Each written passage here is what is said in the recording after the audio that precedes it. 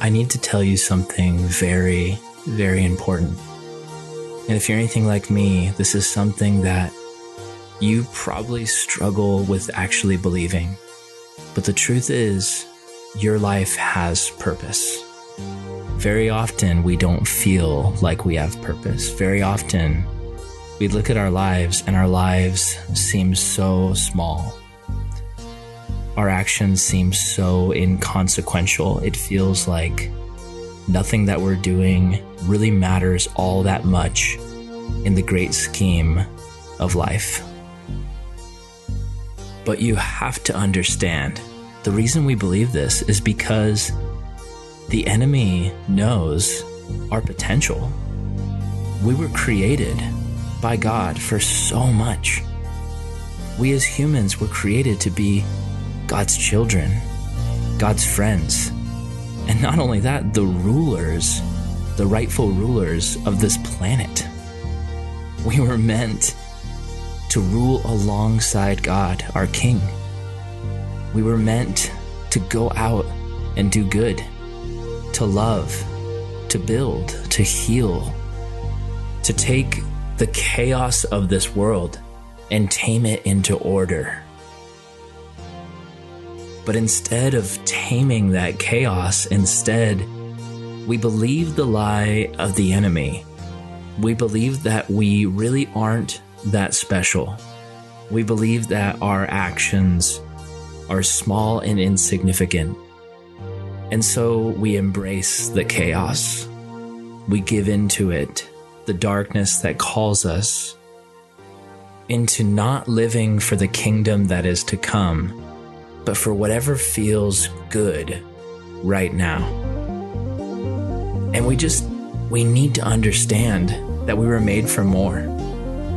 Like, consider this. The God that made the sun and the moon and the stars and the galaxies and the universe, the God who's completely amazing enough to sustain himself on his own, who could have easily entertained himself for eons.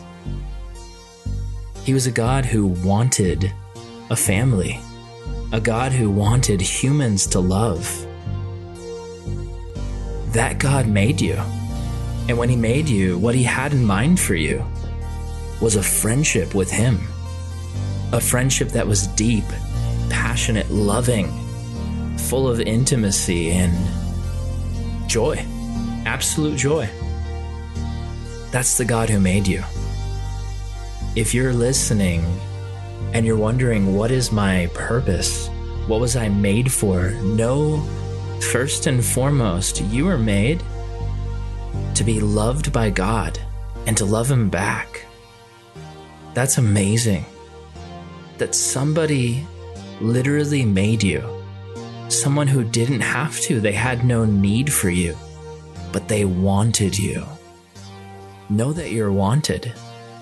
God, he loves you so much. He wants you so much. He just wants you to realize it. He wants you to realize that he made you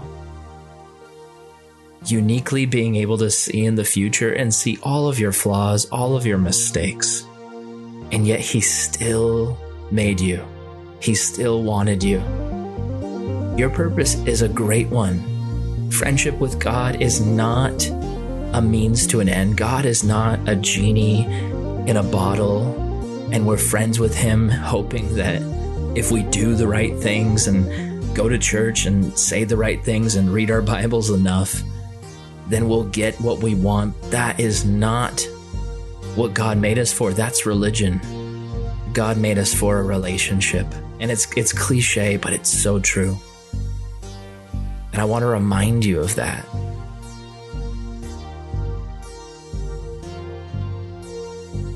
Understand how loved you are. Realize it. Embrace it. We look down on ourselves for our appearance and our flaws, our mistakes, our sins. We criticize ourselves. We say, I'm not good enough. I can never be good enough. But Jesus looks at you and says, you are good enough because I made you good enough. Jesus knows who he made us to be. He sees past all of those flaws and sins. He looks on the inside. He sees the potential for us to become who he has made us to be. And as we lean into that friendship, as we follow him, as we commit ourselves to his teachings, to his friendship, as we walk with him, we become more like him and less like the version of ourselves that we know deep down in our bones that we don't want to be. And the amazing thing is he's committed. He's committed to helping us grow.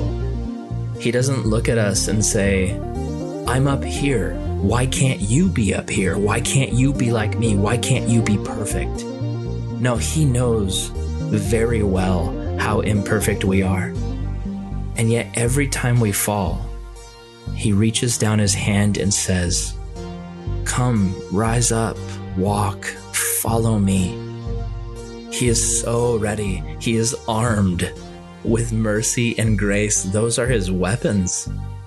And every time we fall, he extends out his hands and offers us mercy and grace, not so we can continue sinning, but so that we can get up, so that we can leave the poison, so that we can get out of the quicksand that's constantly threatening to pull us down. Jesus sees every time we struggle and knows. He knows so well. He's never surprised.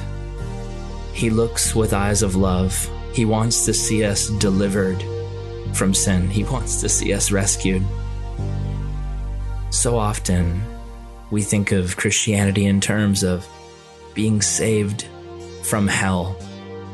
But we forget that the enemy is real. And yeah, you might be saved from a future hell.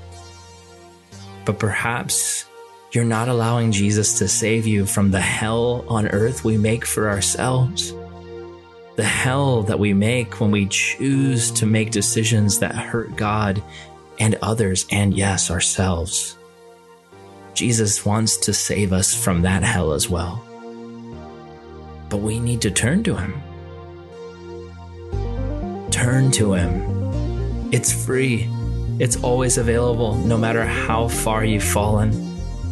No matter how far gone you are, he is there and he's ready and willing to receive you.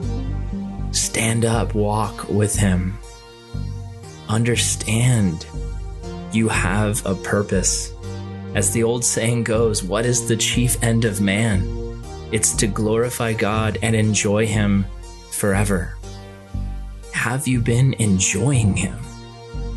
Have you been enjoying God, or does God seem like a chore to you? Does he seem like an angry parent that you're always letting down and you're constantly thinking, they won't love me unless I prove myself? Do you constantly feel like God is not happy with you? Listen, Zephaniah 3:17 says, the Lord your God is with you, the mighty warrior who saves. He will take great delight in you. In his love, he will no longer rebuke you, but will rejoice over you with singing. God looks at you, Jesus looks at you, and he sees so much potential, and it's enough to make him sing songs of joy. Please realize you have a purpose. Life does have meaning.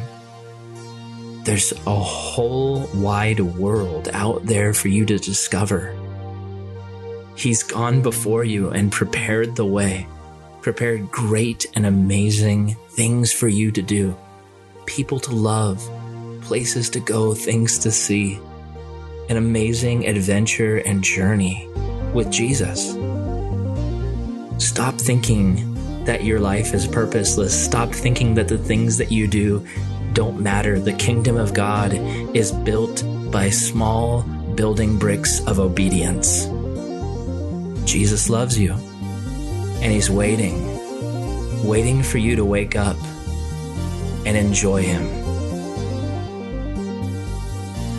I love you guys, and until next time, we'll talk soon.